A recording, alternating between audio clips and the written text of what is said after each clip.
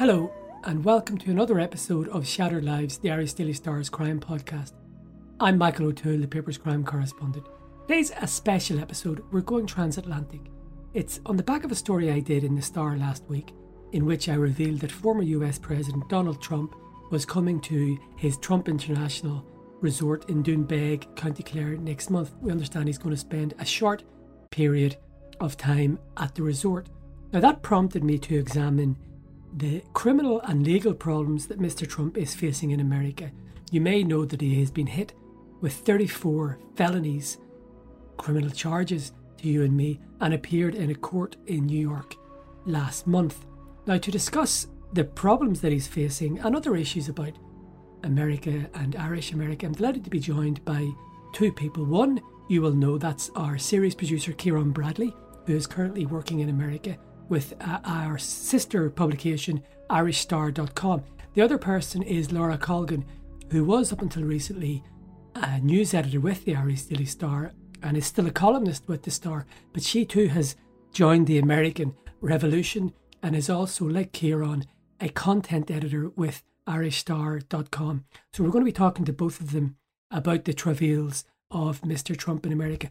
But before we go on, I would urge you to have a look at irishstar.com. It's our sister site and it's the voice of Irish America. It's been up and running for a few months and it's already proven to be a great success. It's a heady mixture of Ireland and America, and it's certainly worth a read.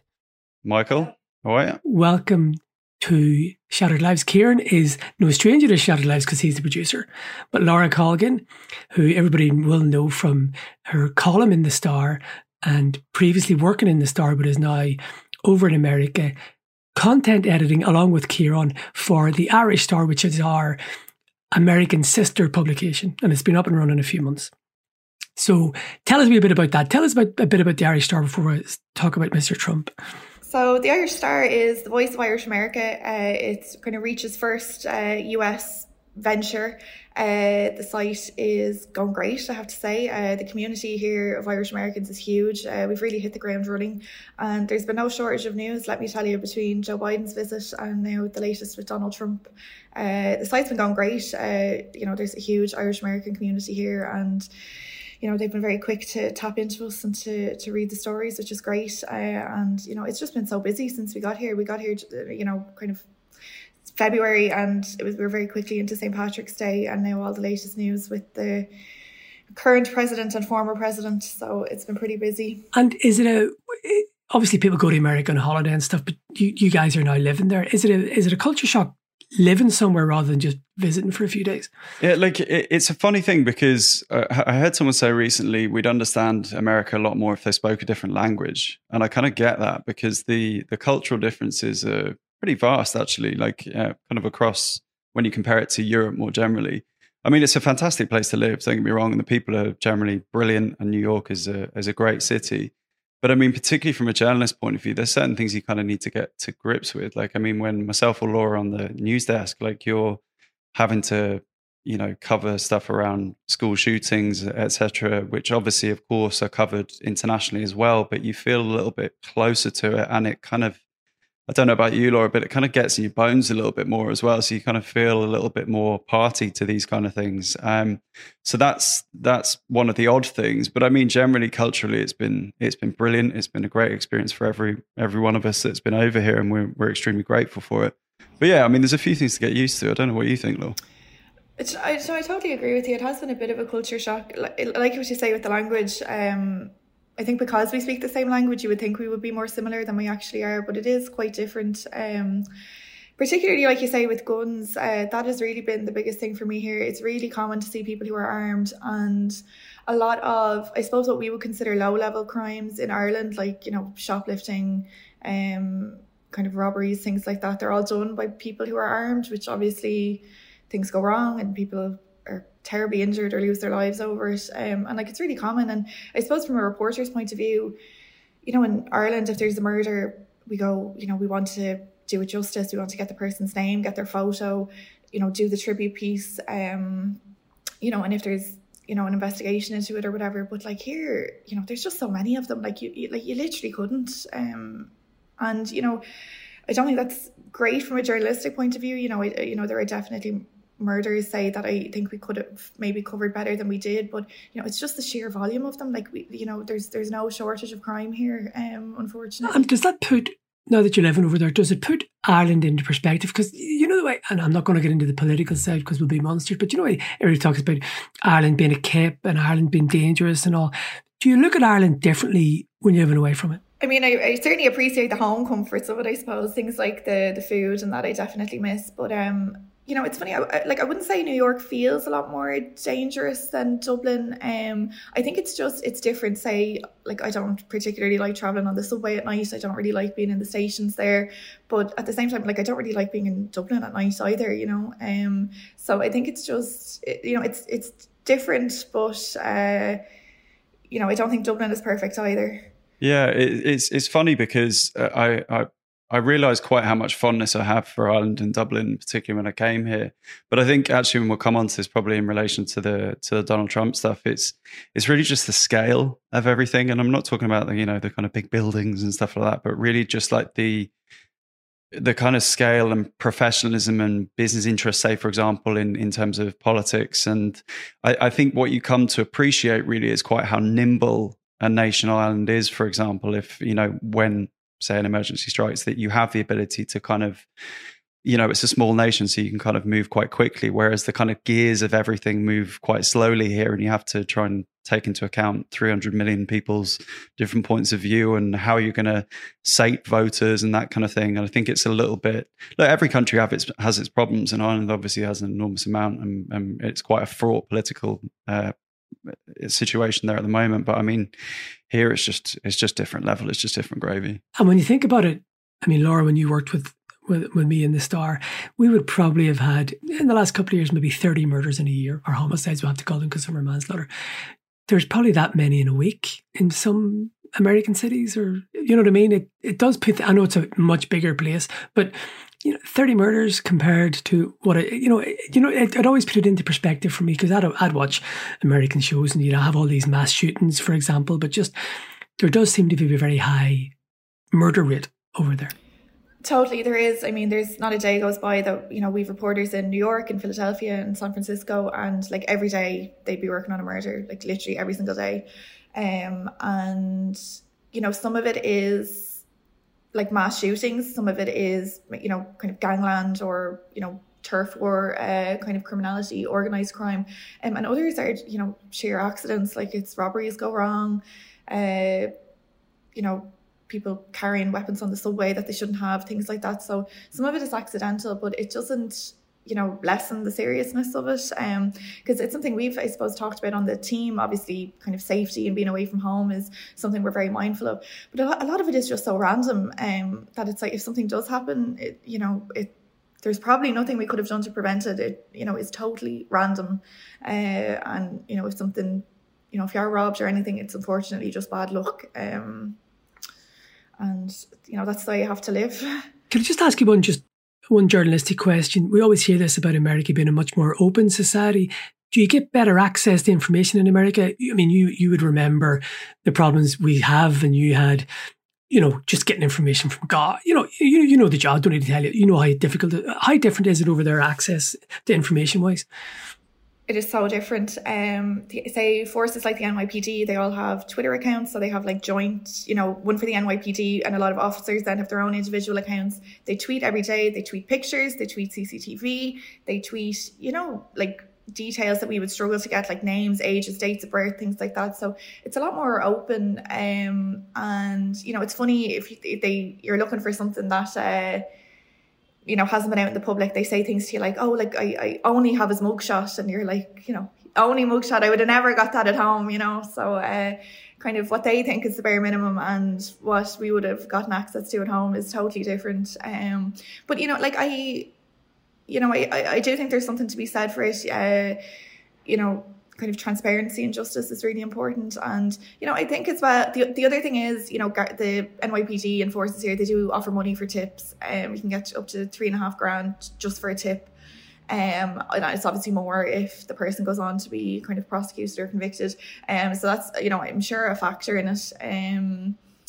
But yeah, it's kind of way more liberal is probably the wrong word, but way better access to information here.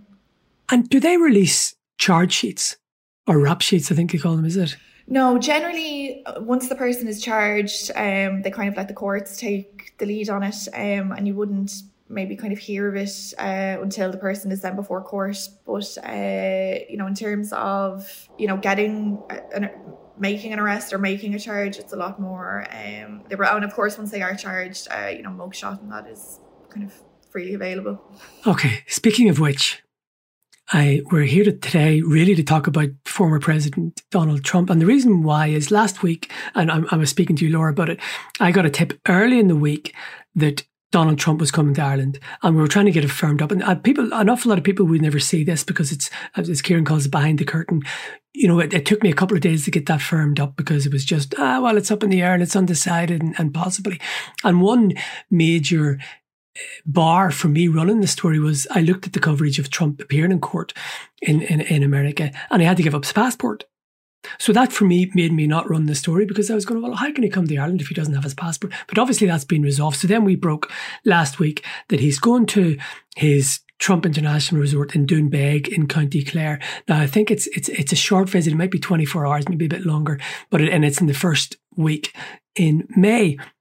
So we thought this might be an opportunity to talk about the serious problems, the serious criminal problems that Donald Trump is facing in America. Now, if listeners are like me, they might scan the news, they might watch CNN once or twice a week, or they might see something. So we know he's in the doo-doo, but we don't really know what it's all about. So I understand he's been hit with 34 felonies. So just to spool back slightly, myself and Laura were on the desk on a Thursday evening around a month ago now. I left because my shift was over, and as is my want, when I got back, we found out that the grand jury that had been impaneled to look into Donald Trump had recommended that he faces indictments for felony charges relating. Well, at that point we didn't know, but we subsequently found out that 34 felony charges relating to falsifying business documents. Now, the interesting thing here is, obviously, of course, that's seismic. He becomes the first current or former president to face criminal charges. So it is historic. But also, one of the first questions that came out was the fact that falsifying business records actually in New York is normally charged as a misdemeanor. So misdemeanors, obviously, for those who are unfamiliar, there are two types of charges that you can face. Misdemeanors are less serious and felonies are a touch more serious. So these related to payments made to the adult actress Stormy Daniels in the run-up to the 2016 presidential election. They were paid allegedly, at least by Michael Cohen, who was Trump's personal attorney and kind of former confidant. And essentially, this money was paid to Stormy Daniels to stop her from talking about an affair, which, again, is alleged people believed would be damaging to Donald Trump himself. So this was a seismic event, as I say. I mean, then we were treated to, over the course of that weekend, just the absolute theatre and circus around what would happen here. Obviously, we didn't know when he would be coming, what would happen, the process of how he would get from Midtown Manhattan, where Trump Tower is, to the courthouse and all this kind of thing. But essentially, just to come back to the felony point, there are 5 categories of felonies that you can have. Category A is the most serious, Category E is the least serious, and these are Category E charges. So how they upgrade from misdemeanors to felonies, the DA will have to prove that there was a link from the falsification of business records, i.e. the fact that records were changed to show that these payments were being made to Stormy Daniels rather than, as has been alleged, as a retainer to Michael Cohen. The state will have to prove that this is linked to another crime or crimes with a, quote, intent to defraud. So that's how they get upgraded essentially to felony charges in this regard. Now, of course, we came to the point where Donald Trump was in Manhattan. Myself, I was up by Trump Tower with this enormous throng of media and supporters and, critics, etc. So he went down to the Manhattan District Courthouse. He pled not guilty to the charges against him. And now we're in somewhat of another zone. So hopefully that's a little bit of background for you. And is it essentially that he was having an affair, allegedly, with Stormy Daniels, and this was all hush money to stop her talking about before the election? It relates to that, certainly, but the actual payment of money to someone to keep quiet about something in and of itself actually is not a crime. Like that is my understanding of it, at least. It is the fact that, as the state allege again, that business records in relation to these payments were dressed up as a retainer payment to Michael Cohen, which Michael Cohen, who has since been to jail actually for several federal charges that he faced and has really turned on Trump, has said that was not the case. So we're in this period now where, of course, we know what the charges are, but we have this enormous kind of morass of time now between the next hearings between seen over by Judge Juan Marchand, where we just simply don't know how the case will play out. But I mean, the kind of legal expertise around this now, our legal experts, I should say, are saying that the difficulty now is for the state to be able to prove that there is a link between this payment being made and a wider kind of criminal conspiracy, I suppose. Right. How much trouble is he in? I mean, the fact it's being treated as a felony is not good. This would normally be a misdemeanor charge, but because of who he was and that kind of the ultimate goal was to influence the outcome of this election, that's why it's a felony. So, you know, it's kind of I wouldn't say an unusual case in that regard, but you know, it's not something they would see that common. As well as the payment to Stormy Daniels, payments relating to Karen McDougal, who was a former Playboy model who had a relationship with Donald Trump, is also part of this. And also a doorman who worked for Trump. He claimed to have information that Donald Trump had fathered a child with a staff member. None of that was true. Donald Trump does not have a secret child. But obviously in the run-up to the 2016 election, any kind of rumour of this would have, you know, Trump, I suppose, just cut his losses, wasn't going to have that argument and just paid him off. So that's what it all relates to. In terms of kind of the next legal hurdle, the next court date is in December. It's just a hearing. Trump isn't actually expected to attend himself. He's actually been excused on kind of security reasons, which, you know, Manhattan was such a circus the day of the arraignment. Like preparation started probably 4 days before outside the courthouse in terms of setting up barricades and things like that. So I think, to be honest, the justice system is happy enough not to have him back in December. But the trial could begin as early as January next year, and Trump seems eager to actually have it go ahead as soon as possible. Often in these kind of cases, you know, you try to delay in the hope that the case would collapse or other issues would come up. But he really wants it to go ahead. He believes he, you know, will be acquitted. And he, you know, he keeps saying that this is just political persecution. It's all part of a larger conspiracy to stop him running for the White House again. So he wants this to go ahead, and he wants it done and dusted so that he can run for election again, essentially, as an innocent man. Yeah, and it's an interesting actually aspect to this, because there's a bit of a kind of space between Trump's legal team and Trump himself. And I actually think this is one of the themes that we really need to be watching out for, is that Trump's legal team have essentially been saying the opposite, in the saying they wanted more time to be able to kind of put their case together, whereas Trump obviously goes off on his own tangents. And actually, this is one of the major problems I feel in terms of, we're talking about the trouble that he's in. The judge said to him, without imposing a gagging order, essentially said, "We will be watching like a hawk what you say about this case." And now, of course, Trump is on the campaign trail, and this is going to form a plank of his inflaming of his base. But he is now caught between the muted Trump that we saw in the Mar-a-Lago speech, where he was on message. He was literally reading off the teleprompter, but it was a dull speech. It takes away from what people like about Donald Trump, this kind of off the wall thing. But then you have this now tension, I believe, between his legal team and him, keeping him on message and also, you know, out of trouble. Do we know, would either of you know, and I always looked at the end case, if he does get convicted, do we know what the sanction is, what penalties there are? Is it prison, like, or what? I think it's very unlikely that he's going to go to prison. For one, you know, similar to the justice system in Ireland, the judge would take into account a lot of factors, things like lack of previous convictions, his age, you know, that kind of thing, you know, the nature of the crime, that it's kind of a white collar crime rather than a violent crime. All of those things would come into, you know, the judge's consideration. Also, the fact that Donald Trump is kind of required to have Secret Service protection. I don't think the taxpayer here in America would thank the judge for, you know, making it so that their taxes had to be spent protecting Trump with Secret Service agents in prison. So I think it's pretty unlikely. I think, if he were convicted, it will probably be a fine of some sort. I don't think he's looking at prison time, but that's not to say that, other people who were convicted of such felonies may not go to prison. They might. See, when he was, is it booked, when they booked him, he wasn't handcuffed or shackled or anything, was he? No, that was a real point of contention, because I think the feeling in the Trump camp was, to have him up as this kind of, prisoner of the state, the man kind of railing against the swamp would have been ideal for them. They wanted a mugshot, again, reportedly.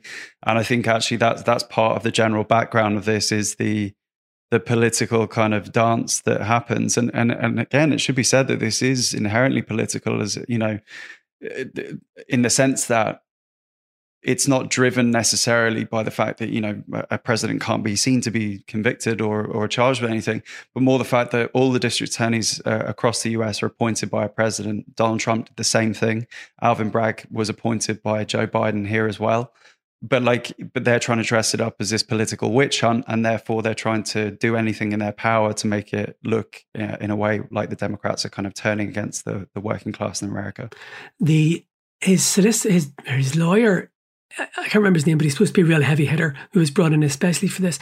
And I know that he said he believes that the case will not get to a jury, that it'll be dismissed effectively. What would you think of that? I'm not sure about that. I think the DA, Alvin Bragg, was very careful in bringing these charges. It took, not only was he the person who decided Trump was going to be charged, he was the person who decided on the exact charges. And there was a lot of kind of uncertainty in the lead up to the actual arraignment, what exactly those charges would be. Initially, we were hearing the number 17. That kind of, really increased then to 34. So I don't think that would have happened unless they had real evidence to back that up. The other thing to note is that Alvin Bragg, the district attorney here in Manhattan, he's only been in the role a little over a year, but white collar crime is something that he has really gone after since he's been appointed. It's really been something he has focused on. So it is an area of expertise for him. And I don't think he would have gone for all 34 charges unless he thought he had a good chance of getting convictions on all of them. So I would disagree. I would think it will go before a jury. I think we will hear this case. Yeah, and it's interesting more generally, kind of around as I say, the dance of this stuff. The legal team had been talking about moving the hearing out of Manhattan. Manhattan is very much a Democrat part of the world. They're talking about potentially looking to have it moved to Staten Island, where there's more of a conservative streak within the public, of course, if this is heard before a jury. But again, that the general talk here is that that's likely to be thrown out. So yeah, it remains to be seen, I suppose. And you can correct me in this. I don't know if every criminal trial is televised, but I presume this one would. Well, that's actually an area we're not sure of, because the arraignment itself, typically an arraignment would be televised, but the judge didn't allow it in this case. The compromise was that press photographers were allowed to go in and take still shots before kind of proceedings got underway. So they're the pictures that we saw of him in the courtroom. TV cameras were allowed in the corridors outside. They saw him going in and going out, but it was really like a shot of about 3 or 4 seconds. So really it'll come down to the judge. I think there is an appetite for it to be televised, not only from people who are against Trump and kind of want to see him in the court facing justice, but also his supporters who think this is political persecution. They want to see every cough and spit of this trial. They want to see every word of it for themselves. So really it'll come down to the judge's decision, but hopefully it will be televised. It's a real thing in America here, for justice to be seen to be done. It should be televised. So and it was very unusual that the arraignment itself wasn't televised. So I would think we would see this on TV. Yeah, particularly given where our apartments are, you can see right up and down the Hudson. So you can see where Lower Manhattan is, and of course, the media interest in this is insane. I mean, you just saw helicopter after helicopter going around and around trying to get the most minimal shots of what was happening. It's the same thing when we were down the ground at Trump Tower and Jane, our colleague, down at the courthouse. I mean, the sheer interest in this. I mean, it would blow the OJ trial into the weeds, I would say. Laura, I've never known you to be wrong about anything. What's going to happen? Oh, don't ask me that. I don't know. I I think it will go before a jury. I think we will hear the full case. I don't know how the verdict will go. I think it depends on the evidence that we have yet to hear. But This is like me and Healy trying to call the Hutch thing. And in fact, actually, that's a real hospital pass there. Well, mate. it is. Well, you're next, Bradley. What do you think is going to happen? But I'll do a classic politician's answer here to begin with. So I think there are no winners from this at the moment, in the sense that Trump, of course, is doing everything to inflame his base, to say that this is a witch hunt. But actually, you saw these little snippets of Trump kind of muted and a little bit sort of defenestrated by the whole situation. Like there was a point actually, Laura, you were talking about the kind of the cameras in the corridor. Someone, it was one of the prison officers, I think, just walked through and didn't leave the door open for Trump, and it almost kind of smacked him in the face. And there was just this moment where I was just like, bloody hell, that's an unusual one. But really, on the wider point as well, coming into a presidential election, of course, Trump will try and use this to his advantage. But for example, Ron DeSantis, his presumptive Republican kind of opposite number, is really going to struggle to be able to use this in any sense against Trump without, again, alienating his base. Joe Biden's really going to struggle with getting any kind of oxygen really for any public agenda. Obviously, he's re-announced his presidential campaign. And more widely, I mean, American politics is so fraught at the moment that something like this, which really will be used as a cleave between the right and the left, is just something I think we could do without. Anyway, all of my nonsense out of the way. Look, as it has been said many, many times before, it'll be up to the judges, or in this case, the jury. So there we go. If he is convicted and he's a felon, are felons allowed to stand for president? Well, this is an interesting topic. Well, it's not that they're allowed as such, but it's, there's no precedent. Like, this has never happened before. So there's nothing preventing felons from running for the presidency. But it's not that it's, a liberty, or it's allowed, or it's something that America has kind of agreed into. It's just that it has never happened before. Well, actually, I was looking into this. Sorry, just out of interest, because I was looking to see if there's any historical. I don't know actually whether he was a felon or not, but there was a Socialist Party nominee called Eugene Debs, who received nearly 1 million votes while he was in prison a century ago in 1920. He became the nominee for the Socialist Party while serving a 10-year sentence for urging people to resist the World War I draft. So I wouldn't quite put Trump up with your man Debs, but I mean, as Laura, of course, said, there's nothing preventing someone who has a criminal record from running for office. I mean, whether it will sway floating voters, who knows? But if he loses, I presume it will be before the election. Or either way, it'll be before the election. So if he does lose, if he is convicted, if he is branded a criminal, would that be the death knell for his campaign? Or are Americans so entrenched that they'll go, no matter what, we're still support some Americans? I don't think Trump will be the Republican nominee for the next election. I think Joe Biden's side, they want it to be a rematch. They want it to be Trump versus Biden again. They feel they won it once. They want it to happen again. And also, the age issue that keeps coming up with Biden's re-election. Biden is 80 now, Trump is 76. So there's not a huge age disparity between them. And if it is a Trump versus Biden kind of rematch, that argument will obviously kind of fall by the wayside. But I'm not sure it will be. I think Joe Biden will be the candidate again. But on the other side, I don't think it'll be Trump. I don't know who it'll be. I don't know if it'll be Ron DeSantis. I don't know if it'll be Nikki Haley. But I don't know. At the moment, I don't think it'll be Trump. Yeah, it's an interesting one. Like, because DeSantis, say 6 months ago, really felt like, bloody hell, I mean, this is real, the darling of the right now, in the sense of he's a more polished Trump, essentially. He's saying the same stuff, but he's less liable to gaffes that are going to get him into problems. But even before this case kind of came to pass, there was a feeling of the air going out of the balloon a little bit. And as I say, I do think that like DeSantis will struggle now when they do have a kind of almost mobilized base around Trump to get this over the line. So I disagree slightly with Laura, just personally, in the sense that I suspect this might get him over the line for the Republican nomination. But I do think that on the wider point, I think this is a tight election as it is, and a lot of people would be turned off by this. But again, of course, that's not to say that an enormous amount of people wouldn't, see this as a cause célèbre for the right. So it's very difficult to call really at this stage. When I was watching, I may have been on Twitter, I saw some clips, and outside the courtroom or the court, I'm not going to say there were clashes, but there were angry mobs going at each other. Is that how polarised America is now?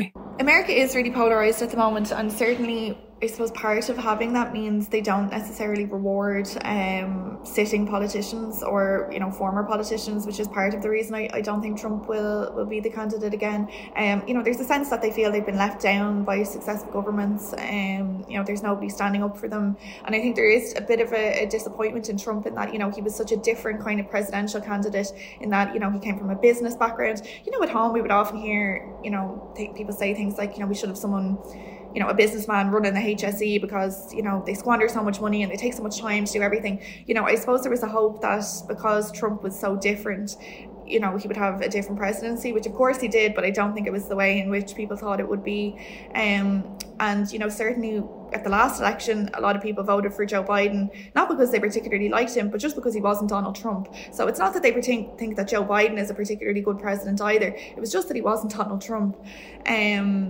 So, the country is really polarised. There are a lot of, the kind of far-right supporters who values align with Donald Trump, but there are also people who just kind of feel he was, the least bad of two options, if you know what I mean. They're kind of reluctant supporters. They wouldn't go to the rallies or they don't get heated about things. It's just... they feel he was the only choice, but I'm particularly aligned with him. And now that this has happened, because you have to remember the Democrats, you can imagine them on the campaign trail now. If they're up against Trump, it'll be, they'll be talking about the January 6th riots. They'll be talking about, twice impeached, facing criminal charges. It's kind of an easy campaign for them to go after him. So, I just don't think it'll be Trump. I just don't. And do you think it'll be your man DeSantis then, or Nikki Haley, or is it? I don't know. I don't think it'll be Nikki Haley, to be honest. I think Ron DeSantis, he's kind of the front runner, but he keeps saying that he hasn't declared himself as the candidate yet. So I'm not really sure what his strategy is. I can't quite figure him out, but I would think he is the strongest candidate at the moment. But who knows? It's still a while to go. The polls, even for Biden's support, what they were now compared to what they were 18 months out from the 2020 election are a lot lower. So, who knows? I know they say a week is a short time in politics, but 18 months really is. Things will change hugely. Yeah, to come back to the question you asked, Laura, there, it is incredibly polarized at the moment. And I think for me, where my mind keeps going with this is I actually think that people underestimate quite how fragile democracies are. And I think populist politicians like Trump and to a lesser extent DeSantis know how to exploit fears and concerns. And if Trump can use this to his advantage, then he will. Whether that's going to get him across the line in a kind of general election, I don't know. But I do think that the danger of a vindicated and sort of vindictive Trump coming into power in 2024, where he's talked about, the judiciary being weaponized, etc.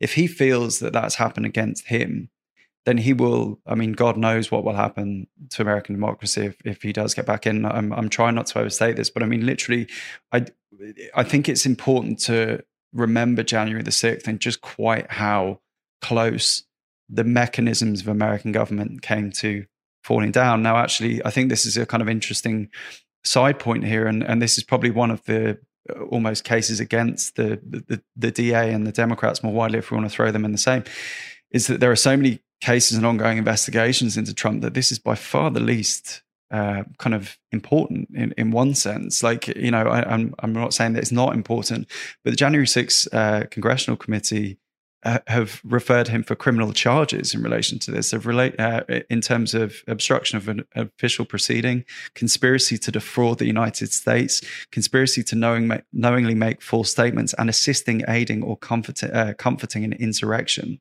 This is they're very difficult charges to overstate.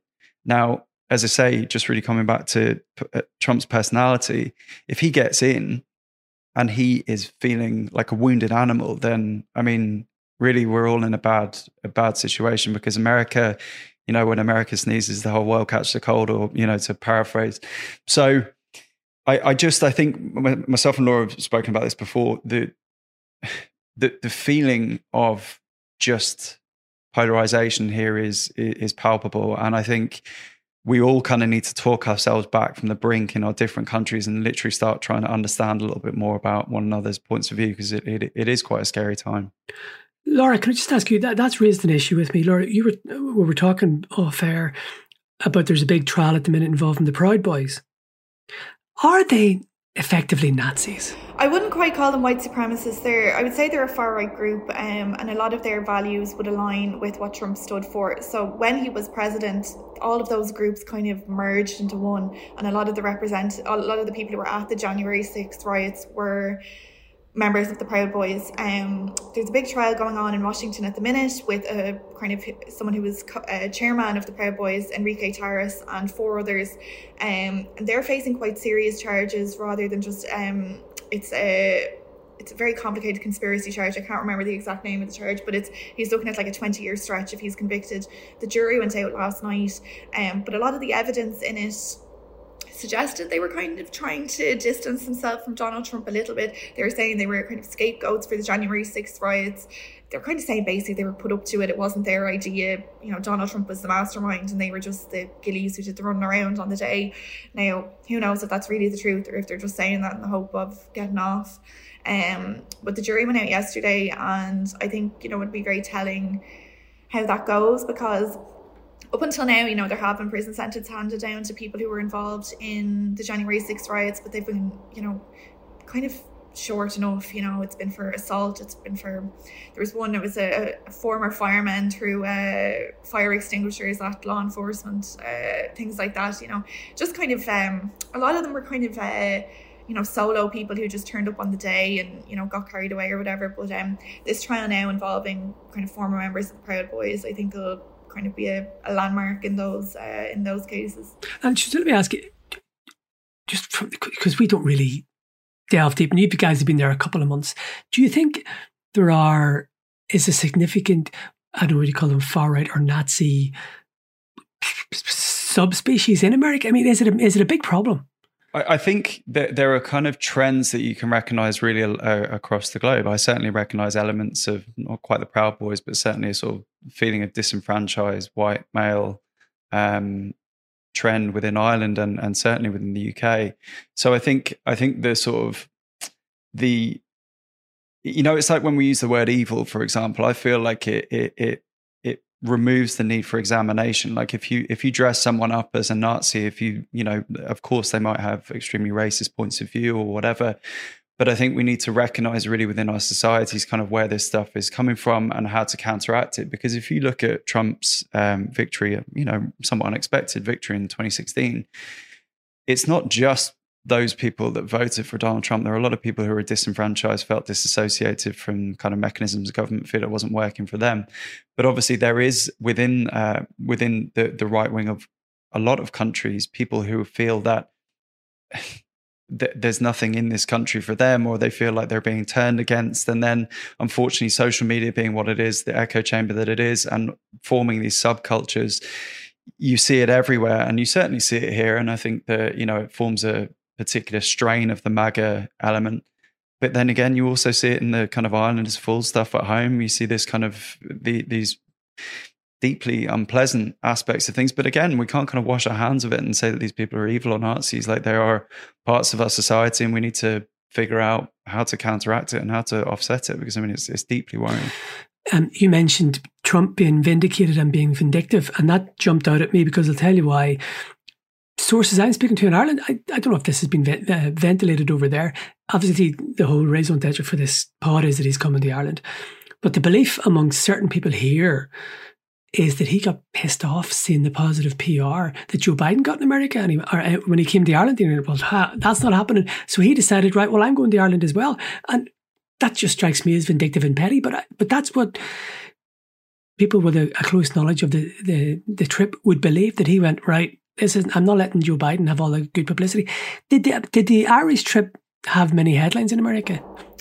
It did, I suppose, in that it was covered, you know, like kind of political correspondents did travel to Ireland to do it. Now, it would not have been the top story on any news outlet. It would have been kind of packages running late at night or that kind of thing.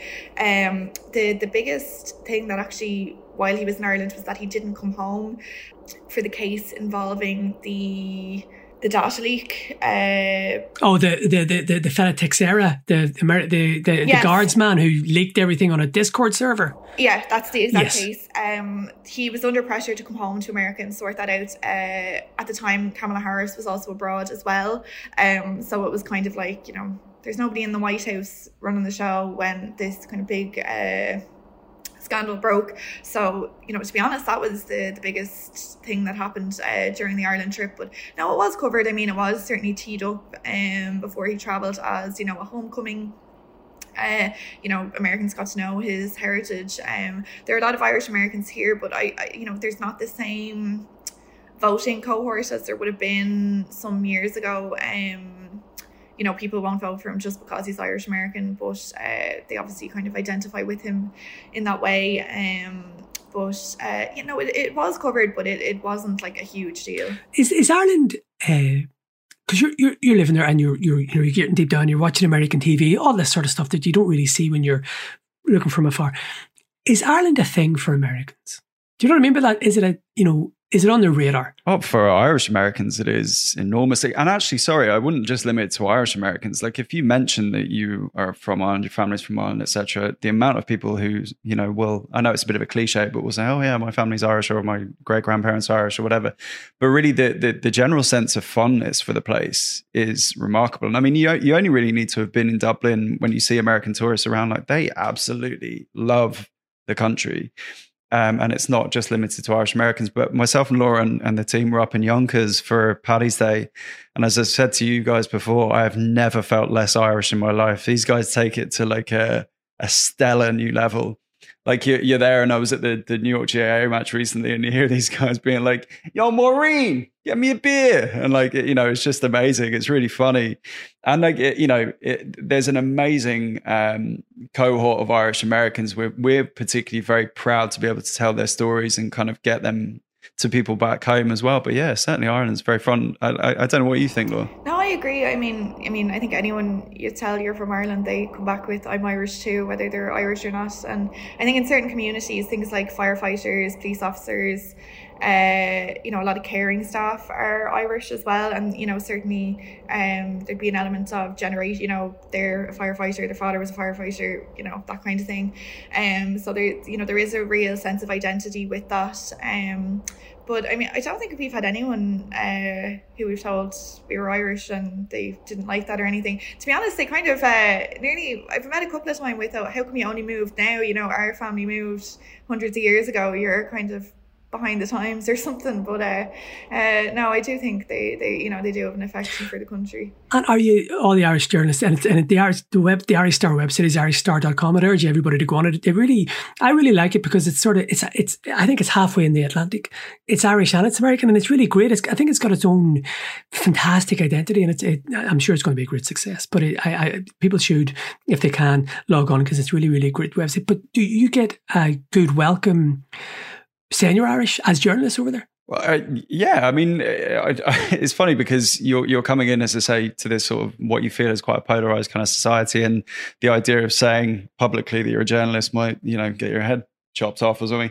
But no, generally speaking, people are great, and thankfully we've been going to so many Irish bars or pubs that, like, when you mention who you work for, they're like, all right, sweet, let's do an article on you or this kind of thing. So no, it's been great. I mean, really, you know, to kind of widen out, the experience has just been fantastic. I mean, you know, there's nothing I could really ask for more from it. Like, we've got a great team, as you say. Like, the website's going really well, and I would say as well, you know, we are always open to new stories, myself and Laura and Mick. Like, if you have any one in particular that you feel is good to talk to or to cover, then we're always open. But Laura, what do you think about the Mick's question there? I really like working here. So, we've had a really warm welcome, and we really have hit the ground running, in that when we do go into Irish American communities, like, they know who we are. The site has only been live for about 2 months, and, especially around St. Patrick's Day, we had more stories than we could cover, which has been great. The only big difference I've seen is some people will ask you for your political leanings. Now, I tend not to answer and say, there's no country other than America where readers care what the journalist thinks about a certain topic. I tell them at home, nobody would ever ask me that, nor would they care. So that's been the only big difference. But generally we've got a warm welcome. I had the same feeling as Kieran. I was a little bit reluctant to tell people I was a journalist at first. I didn't know how it would go. Now, you hear around Washington, journalists are treated a little bit differently. Obviously, it's more polarized given it's political in nature. But certainly here in New York, I think people tend to think we're hardworking and doing our best and getting, real stories out there. Yeah, Laura, you got to stop wearing that MAGA hat out there. It's a real problem. I would have always, many years back, there would have been cases in America, and I would have had to, I always found whenever I was ringing cops or, police stations or whatever, you can ring the detective bureau. I would always ring Jesus was fantastic. So I always got a good welcome for it. But one of my darkest journalistic secrets happened in a call to Ireland. I was on to an Irish American cop, and to my shame, I did say top of the morning to you. Listen, if it got me a story, it gets me a story. So it worked. There's no problem. Good. Laura, just while you're here as well, so you can bear witness, you're actually fired from the podcast now as a result of that. I feel myself going red at the shame about it. Anyway, lads, this has been a fantastic chat. I really, really enjoyed it. And I think we might do it again. America is a great place of stories. And I think one thing that the readers DM me, and probably DM you, and I know they DM Paul, they really like the way we explain things. We dig down and just contextualize things, and it doesn't have to be about crime, although this is technically a crime story. So Laura, I think we're going to have you back, unfortunately. Sorry about that. And Bradley, you can't escape because you're the producer and you're going to turn this into magic. I'm locked in, pal. Locked in, handcuffed to the thing. So we'll do it again. We'll make it, I think they call it an occasional series, but, it was really great chatting to both of you. He's obviously have landed on your feet because you've got a great level of knowledge to pair reviews, and I'm very, very impressed. So we'll definitely do it again.